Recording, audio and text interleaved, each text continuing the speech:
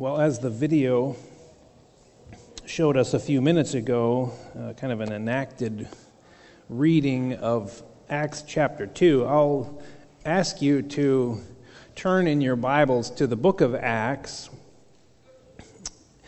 And that's already been read for us. And there's another passage that I want to look at. In the series that we launched into last week, the book of Acts, we'll cover all of the book of Acts between now and the close of the year, a couple breaks that are in there. Acts chapter 2 is one of the important texts in God's gift of the Holy Spirit to us and the launching of the church and what the church looked like at its inception. And so in our study, we're actually going to take 3 weeks to look at Acts chapter 2. Today we'll get it started, and whenever the clock says that we should leave off, then we'll just pick it up next week. But as I was preparing this week and thinking about it, and Micah, he was just praying about it, that sometimes we get to a place where maybe we would say personally, corporately, that things once in a while just dry out and go stale. There are seasons in our faith, some up and down. It's been like that with the people of God ever since God called the covenant people of God.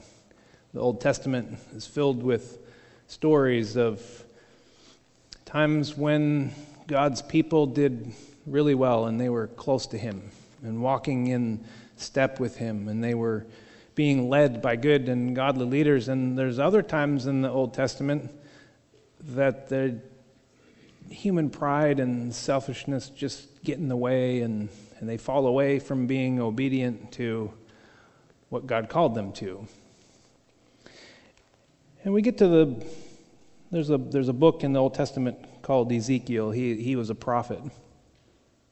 And the people were in exile. They had grown stale in their faith, and they were paying the consequences for their behavior.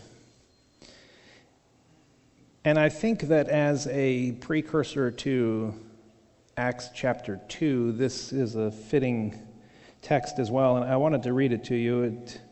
It's found in Ezekiel chapter 37. The hand of the Lord was on me, and He brought me out by the Spirit of the Lord and set me in the middle of a valley. It was full of bones. He led me back and forth among them, and I saw a great many bones on the floor of the valley, bones that were very dry. And He asked me, "Son of man, can these bones live?" Once in a while, maybe we feel like just dry bones wasting away in a valley when we think about our faith. And I said, "Sovereign Lord, You alone know." And He said to me, "Prophesy to these bones and say to them, dry bones, hear the word of the Lord. This is what the sovereign Lord says to these bones. I will make breath enter you, and you will come to life. I will attach tendons to you and make flesh come upon you and cover you with skin. I will put breath in you, and you will come to life. Then you will know that I am the Lord." So I prophesied as I was commanded, and as I was prophesying, there was a noise, a rattling sound, and the bones came together, bone to bone. I looked, and tendons and flesh appeared on them, and skin covered them, but there was no breath in them. And then He said to me, "Prophesy to the breath, prophesy, Son of man, and say to it, this is what the sovereign Lord says. Come, breathe from the four winds, and breathe into these slain that they may live." So I prophesied as He commanded me, and breath entered them. And they came to life and stood up on their feet. It's the word of the Lord. Thanks be to God. And thank the Lord that He is one that can bring dead things to life again. So we get to Acts chapter 2 here, and this passage of Scripture is one that is most often preached on the day of the Christian calendar that we call the day of Pentecost. And Pentecost for the ancient Jews was the celebration of, it was an agricultural festival that took place 50 days after the Passover. And Pentecost was the day when farmers would bring the first fruits of their crop, and they would bring them as an offering to the Lord, partially in gratitude to God for providing that, but also in part to seek His blessing in bringing in the remaining crops that they still had out in the field. As time went on, Pentecost also became the time when the stories of old, the ancient story of Israel's salvation out of Egypt was told. They celebrated Passover to remind them of their days in slavery in Egypt. They celebrated Passover to remember the night that they left Egypt in haste, when the angel of the Lord passed over their camp and took the firstborn of those in Egypt. And that very night was when Pharaoh said, "Go." And they left Egypt. After 400 years in slavery, they left in haste. It's Passover, and they left quickly that night from Egypt, and they found themselves 50 days later, they found themselves at Mount Sinai. And Mount Sinai was the place where Moses went up the mountain and he received the law of the Lord, and he brought that back down to the people. And so Pentecost reminds them of this forming story in their narrative. And so now we get to this place, and just like Pentecost was a reminder, the law coming down from the mountain, it was God's way of giving to the people the way in which He wanted them to live. That's Pentecost. You could maybe summarize it like that.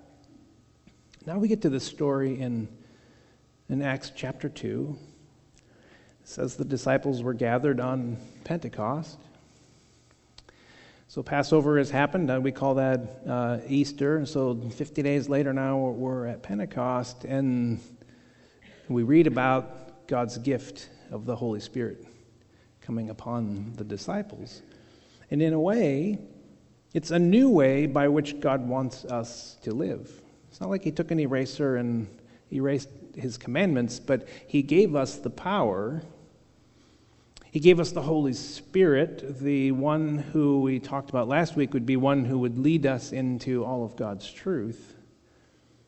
He gave us the Holy Spirit to help us find our way in the world, to help us live more like His Son Jesus did. So that's where we get to this place. Last week we opened up in chapter 1, and Jesus had gathered His disciples, and this was the time of His, He ascended into heaven, but before He did that, He gave them some pretty explicit instructions. Well, last week we mentioned that He promised the Holy Spirit to come to give them power to do what? To be witnesses to Jerusalem and Judea and Samaria and to the ends of the earth. And it was a way of Jesus saying that the Holy Spirit's going to come. He's going to fill you with power so that you can be witnesses, so that the church that is being created becomes a movement. This is something that is meant to expand. Our faith isn't just to take care of us and for us to find salvation. Our faith is something that Jesus explicitly says is to be passed along to other people. The Holy Spirit's going to come so that you can be witnesses. Not if you feel like it, but you will be witnesses to these places. Fortunately, some of those disciples listened because that's why we're here. The word went out from Jerusalem to the Gentiles, which is us. And it wasn't just instructions for the disciples that were gathered when they watched Jesus ascend. The instructions come all the way to us, and they will be passed on long after we're gone as well.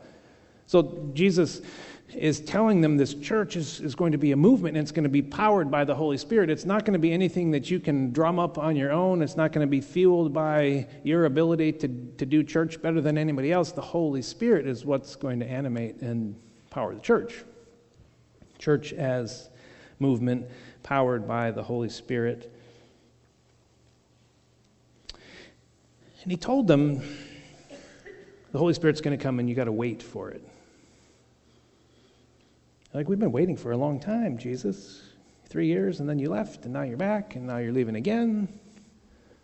They probably like waiting as much as any of us like waiting. Do you think they knew what to expect? He said, the Holy Spirit is going to come upon you. I don't think I would have, if I was a disciple, I don't know as if I would have had a really clear understanding of what Jesus meant by the Holy Spirit will come upon you. But nevertheless, they had enough history with Jesus that they obeyed him. We find that they did go back to Jerusalem and they gathered. In Acts 1:14, I think there's a transitional verse that we need to address before we get all the way into chapter 2. And in Acts chapter 1 and verse 14, it starts off, it says, they all joined together constantly in prayer. I like how Eugene Peterson, he translates that verse as, they agreed they were in this for good, completely together in prayer. At the time that this happened, it would have been very easy for them to split up, go their separate ways, throw in the towel, if you will. The climate in Jerusalem at the time was not very Jesus-friendly. And so they were the ones who were most closely associated with Jesus. They might have been a little fearful to move openly about in that city, but nevertheless they went back. And the way that Luke writes it down in Acts chapter 1 is they were very intentional about coming together. The word that he used is, the Greek word there is homothumadon. You don't have to know that one to get into heaven, but it's not going to hurt you. Homothumadon, it means to have one mind, one accord, one passion. It's an interesting word, and it's only used 12 times in the whole New Testament. 10 of those times happen in the book of Acts. I think that this particular word helps us understand the uniqueness of this Christian community that's formed. Homothumadon. It's a compound word. It's two words put together. One means to rush along, and the other means to be in unison. To rush along and to be in unison. That's homothumadon. And when I think about those two words coming together, my mind immediately goes to musical performance. I love listening to symphonies and orchestras and listening for all of the color between the bass instruments and the treble ones. And each instrument has a different line that adds to the whole, right? And so together, you may hear the bassoon line and say, well, that's pretty cool, but it doesn't make a whole lot of sense. And you may have another one that has the melody some of the time, but not all the way through. And it kind of bounces around the symphony. But when you put all of those pieces together, music kind of just bounces along, it rushes along, and it makes sense when it comes together in unison. That's homothumadon. The disciples agreed that they were in this for good. And there's a couple ways that you can understand for good as in wonderful and pleasant. But it's the other kind of good. They were in this for good, as in permanence. Homothumadon. All of the hard work and the toil and the tears and the rejection and perhaps even Jesus' death on the cross didn't deter them from them following Jesus' instructions. And so there we find them, huddled together, homothumadon, praying as the community that Christ formed around him. Those are good words for any church, in any time, in any place. You could say that this Christian community was under pressure. There were plenty of reasons that they could fracture apart and fall away from one another. Life might actually even have been a little bit easier for them. Our culture teaches us that when things get difficult, that it's okay to disconnect, move along. Our culture would teach us, if it's not my way, I can go find it somewhere else. And so the word homothumadon in the context of a church is a very powerful word, because it's one that draws us together, even in times when it may be easier to be at odds with each other and say, you know what, I'm just going to go do my own thing somewhere else. The disciples, I don't think anybody would have faulted them for splitting and going their own way, because it was difficult. The burden of carrying the church forward, the weight of the instructions that Jesus laid on them, the Holy Spirit's going to give you power, which they didn't understand yet, by the way. The instructions are to take my witness, to go tell my story, which isn't real popular right now, to Jerusalem, where I was crucified. And then to Judea, expand that out, and then to Samaria. We're a little at odds with Samaria. We don't know about those folks over there. And then to the ends of the earth, all of those Gentile folks who are the ones that are oppressing your country right now, they get the good news as well. That's a weighty instruction from Jesus. Sometimes under the weight of the pressure of things, we crack and we just decide it's not worth it, and we go homothumadon, Luke says. They gathered for good around the cause, the mission that Jesus laid out for them. So Luke tells us they were gathered together. They were in it for good. The Holy Spirit would be the binding agent amongst them. And they were praying. And suddenly there was a sound of a rush of wind. It doesn't say that there was a wind, which we often assume that, hey, there was just a wind that blew through the house. Maybe, but Luke doesn't say that. He says there was the sound like a rushing wind. Have you ever been in a rushing wind storm? That can be very loud. And wind is terribly unsettling. So they hear this sound of the rushing wind, and there's fire and all sorts of things. And I'm thinking that would have been pretty incredible to witness, wouldn't it? I mean, I would love it if that happened right now. That would be something to behold. I'm thinking who's sitting around in that room. Peter and James and John and Andrew, the rest of the disciples. They had seen some pretty incredible stuff in their days with Jesus, hadn't they?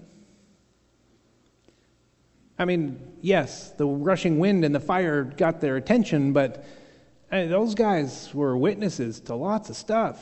I mean, they were all present the day that they're gathered out on the hillside and the crowd had come out to Jesus and he was teaching them. And everybody was hungry. And Jesus says, hey, we're going to feed this crowd. And the disciples said, you're crazy. We don't have enough money in our cash bag for that. And there's not a grocery store down on the corner that we can go and get all the food for these. It's not going to happen. And Jesus said, well, you're going to feed them. What? So they go and they round up some bread and some fish. And Jesus does a miracle and he feeds an entire crowd. They witness that. That would be life-changing, wouldn't it? I mean, these are the same guys who were in the boat. They're, rowing away, and it's not. I mean, they're trying to go this way, and the wind and the waves are pushing them that way, and they're crashing. The waves are about to take the boat down, and Jesus is sleeping in the boat, and they wake him up. Hey, Master, don't you care if we drown? He wakes up, and he calms the storm. Dead calm. Not the waves gradually dissipated and went away and the wind faded down to a breeze and went away. No. One moment, fierce wind and waves that are going to swamp the boat. The next moment, dead calm. Like that. They witnessed that. That's pretty incredible. They witnessed Jesus walk out across the water. They witnessed Jesus spit in the dirt and make some mud and put it on a guy's eye and heal a blind person. They watched him cast out demons. A few of them Jesus took up on the mountain and he was transfigured in front of them and they heard the voice of God coming out of heaven. That's pretty incredible stuff right there that they got to witness. Some of them were near the cross when Jesus was crucified. Some of them knew exactly where that tomb was that they laid him in. Rolled that big stone in front of the tomb. They knew he was dead. They knew he was gone. A few days later, the women who were present, who went out to care for Jesus' body, find that stone, it's back over here, and the tomb is empty. Well, where did he go? And he starts appearing to people, to his disciples. And then they're all gathered, and it says the doors were locked to the room, and Jesus shows up in the room. That's pretty incredible stuff that they were witnesses to, right? Last week, chapter 1, we're reading along and Jesus is telling them about their instructions and all of a sudden he just ascends and disappears into a cloud up into heaven. They were witness to that. These disciples saw some pretty incredible life-changing, life-altering things in their day, and they were still taken by surprise on the day of Pentecost, when the sound like a rushing mighty wind filled the room, and then there was fire. I always wonder what the disciples thought when Jesus said, the Holy Spirit will come upon you and will fill you. I'm going to ascend, and the Holy Spirit's going to come down. What did they imagine? Well, I thought about that for a while, and they had some history to go on. They knew the scriptures. They had been taught the stories of old. They knew about the Exodus. They knew about the history of their people.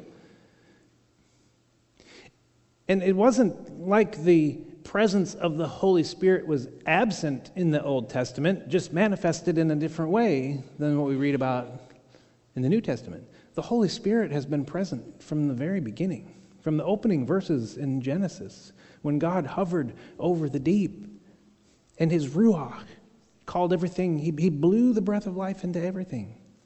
The Holy Spirit's present all throughout. But in their story, the Holy Spirit is also present in some very well-known characters that they would have known about. The Bible tells us, I think it's in Numbers, that the Holy Spirit filled Joshua, one of the great leaders of those people as they entered into the promised land. The work of Joshua, his leadership ability was empowered by the Holy Spirit. They would have remembered some of the great characters coming out of the book of Judges. The judges were ones who that God tapped on the shoulder and gave them, momentary, depending on how long of the time it was, but they were filled for a time with the Spirit to free the people, to rescue them. And so they would know characters like Gideon, who was filled with the Spirit to rescue the people. They would have known about Samson, who was filled with the Spirit and was given like this superhuman strength to rescue the people. And so there are some things that, hey, you're going to be filled with the Holy Spirit. The Holy Spirit is going to come upon you. They may have thought, wow, we're going to be superheroes.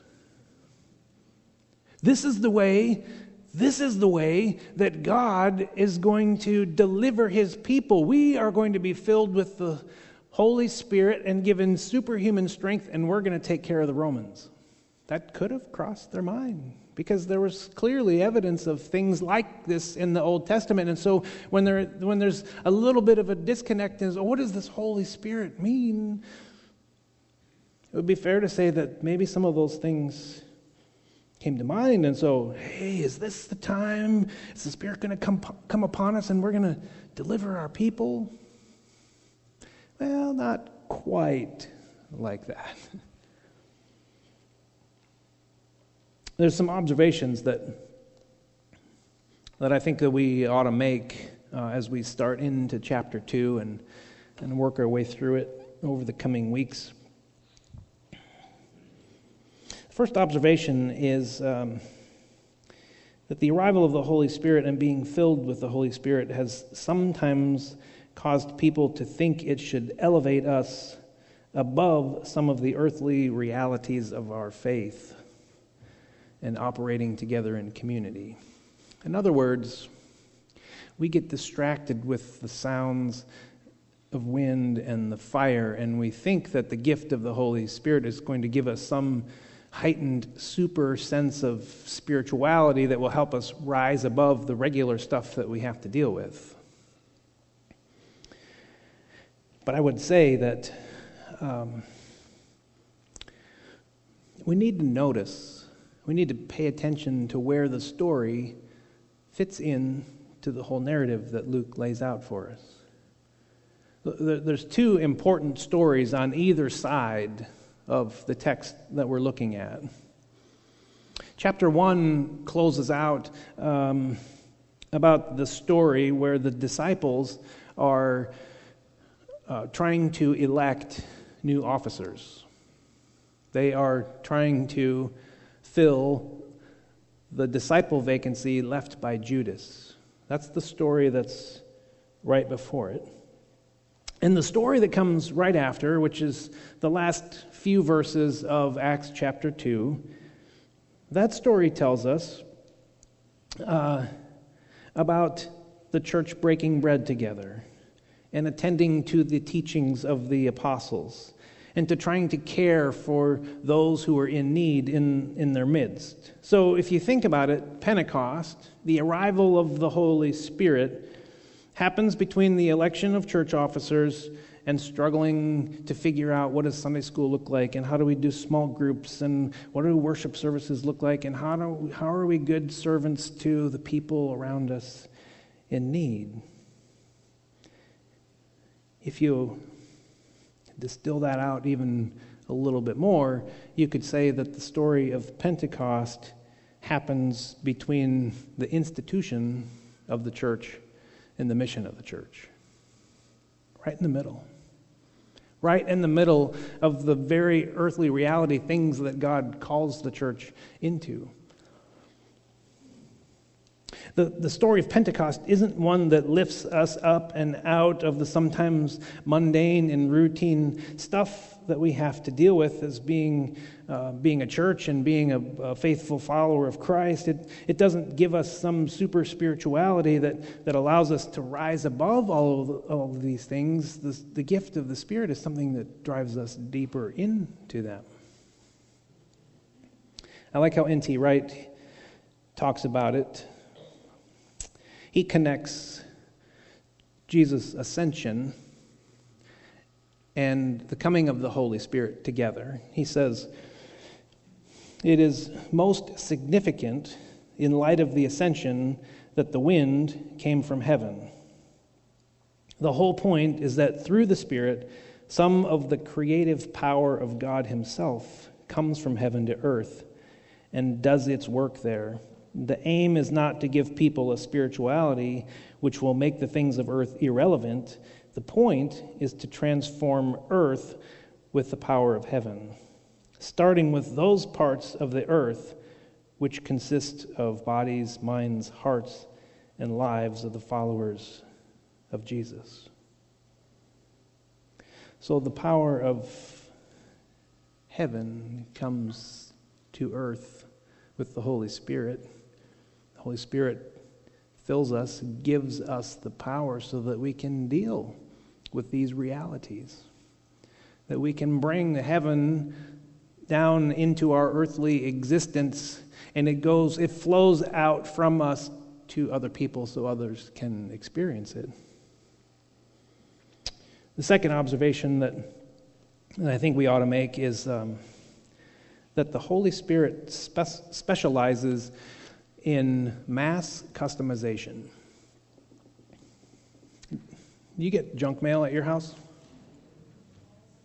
Lots of it? Yes. The volume of advertising,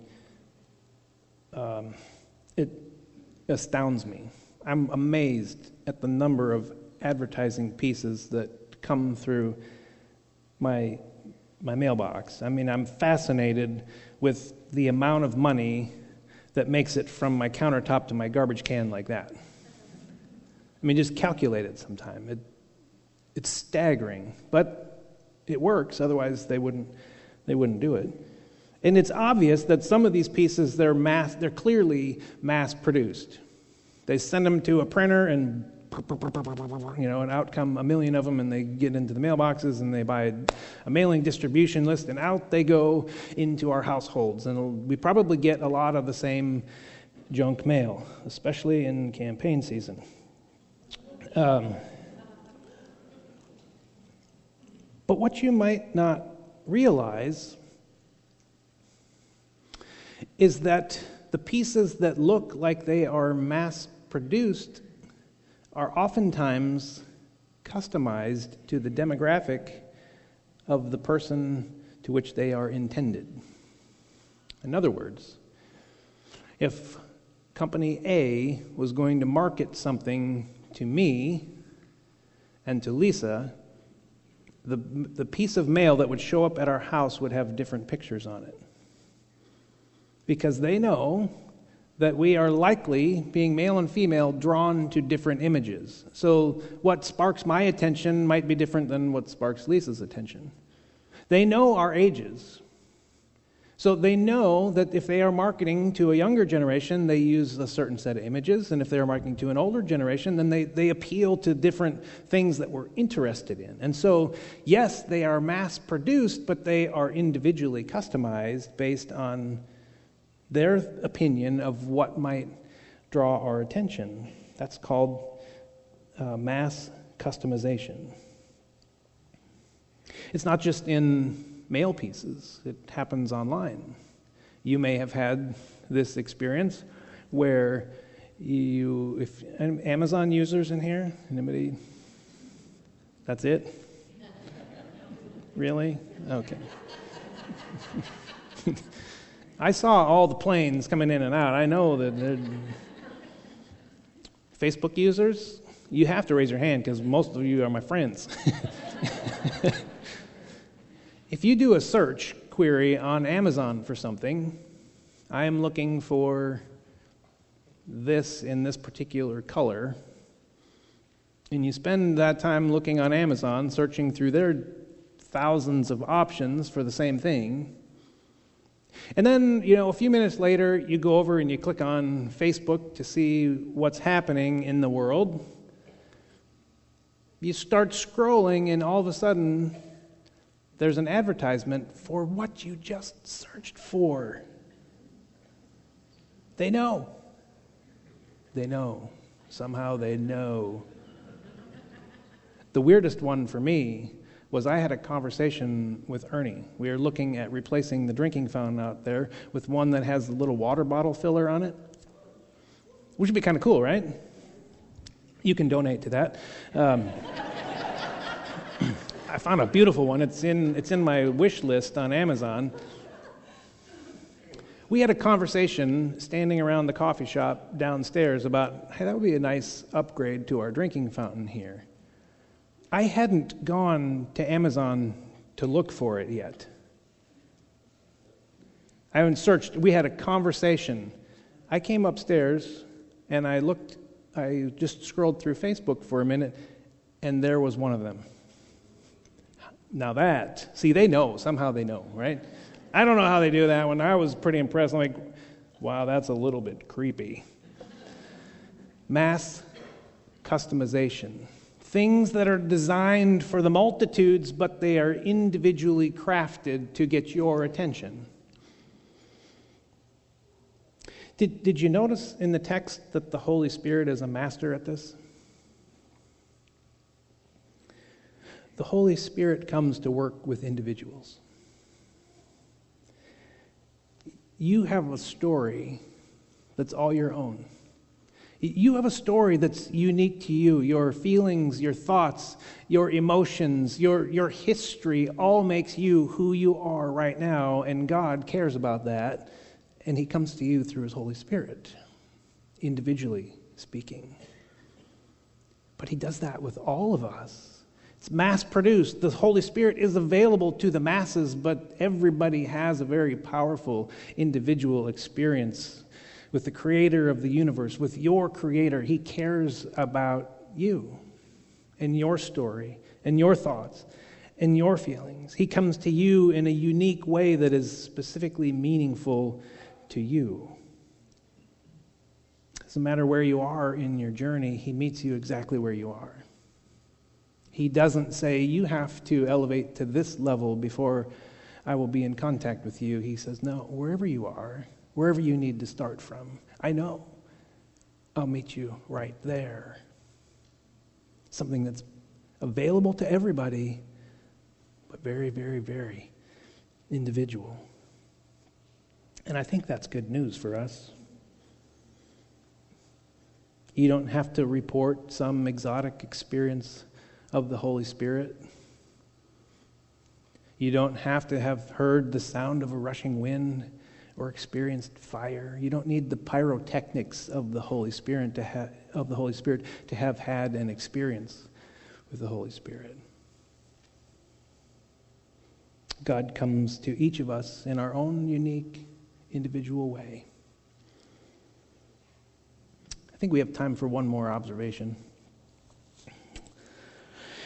We can say that the Holy Spirit works with individuals, but did you also notice that the Holy Spirit came upon the praying community? Homo Thumadon, they were all gathered together. They were all praying, and so there is something very powerful about the church gathered together. And the Holy Spirit being poured out upon all of us collectively.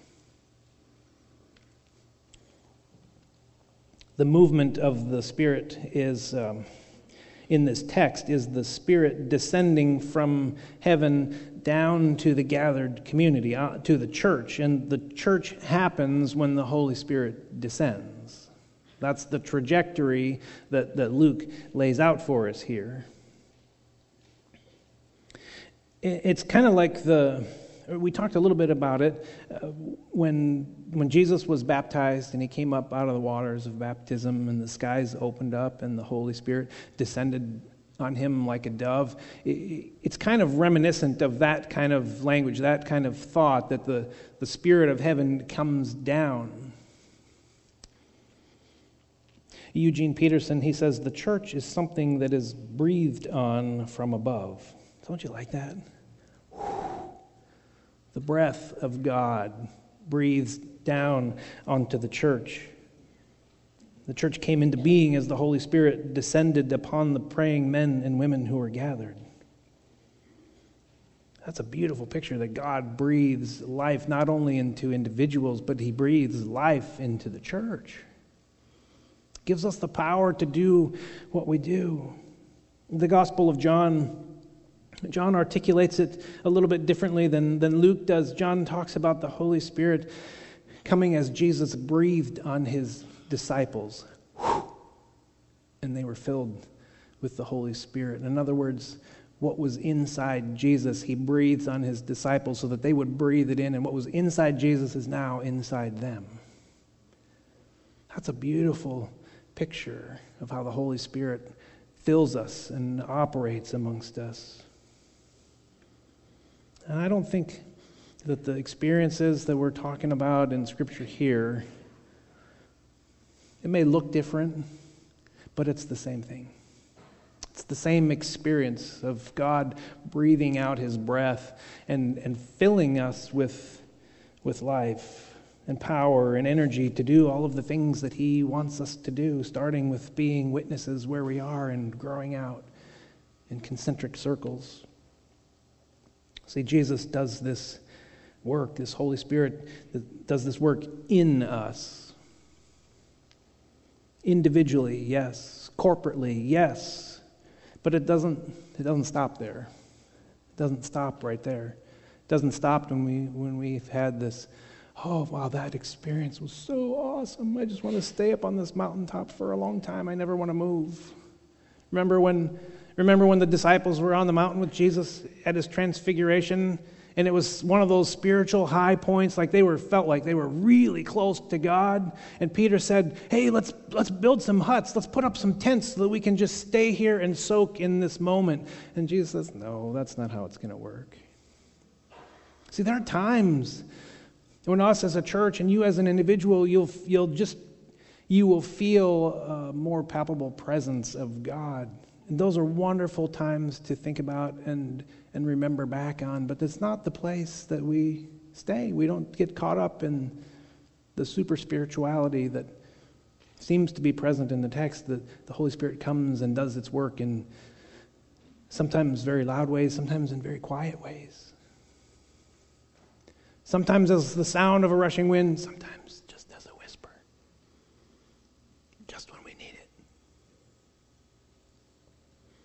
It doesn't end with us. It's meant to be a pass-through. God does this work in us so that he can do a work through us. Because our experience is to be shared with each other and with people who aren't here yet. The empty chairs that might be next to you are to be filled with our witness. The chairs represent people who aren't here yet. And the people who aren't here yet, they haven't been invited by you yet. God promises to do the work in us. He pours out his Holy Spirit upon us, fills us. The Holy Spirit is in us so that he can do his work through us. And the very first work that he lined out was to be witnesses. Go share that story. Go share the good news of Jesus Christ with your friends. Tell them how Jesus has been working in your life. We'll pick that up next week. Because the Holy Spirit does empower and embolden us to go out and do such things. And we see evidence of that given to us in Acts chapter 2. For this morning, I think it's important that you let yourself be out in the wind. When we have windstorms, oftentimes we go inside and we hide. I hope the electricity doesn't go out. I got a lot of stuff in the refrigerator that I don't want to spoil if the power goes out. I don't want the branch to fall on me. It's human nature. That's fine. In the wind of the Holy Spirit, we ought to be out in it. Fill us, Lord. Breathe your breath of life upon us and into us. Let the Spirit sweep through your heart and your life and your mind, and let Him sanctify and transform your imagination for Him. Let the wind of the Spirit, this wind that comes from heaven, the very creative breath of God, cleanse and transform you. Open the closet doors of your heart. The place where you hide all the stuff that you don't want people to know about you. Throw open those doors and let the Holy Spirit blow through and clean all the cobwebs out. See, there's the breath of God, the wind, but there's also that fire, and fire is known to be purifying and cleansing. He'll do that work in your life. It doesn't matter how far gone you think you are. Nobody's outside the reach of God's forgiveness. And remember back to Ezekiel 37. The dry bones, the staleness, the deadness laying all around. The breath of God came and reanimated all of those things. He brings dead things to life again. So be transformed from a lifeless believer to one whose heart is on fire with the love of God. People of God said, amen, amen. I'm going to ask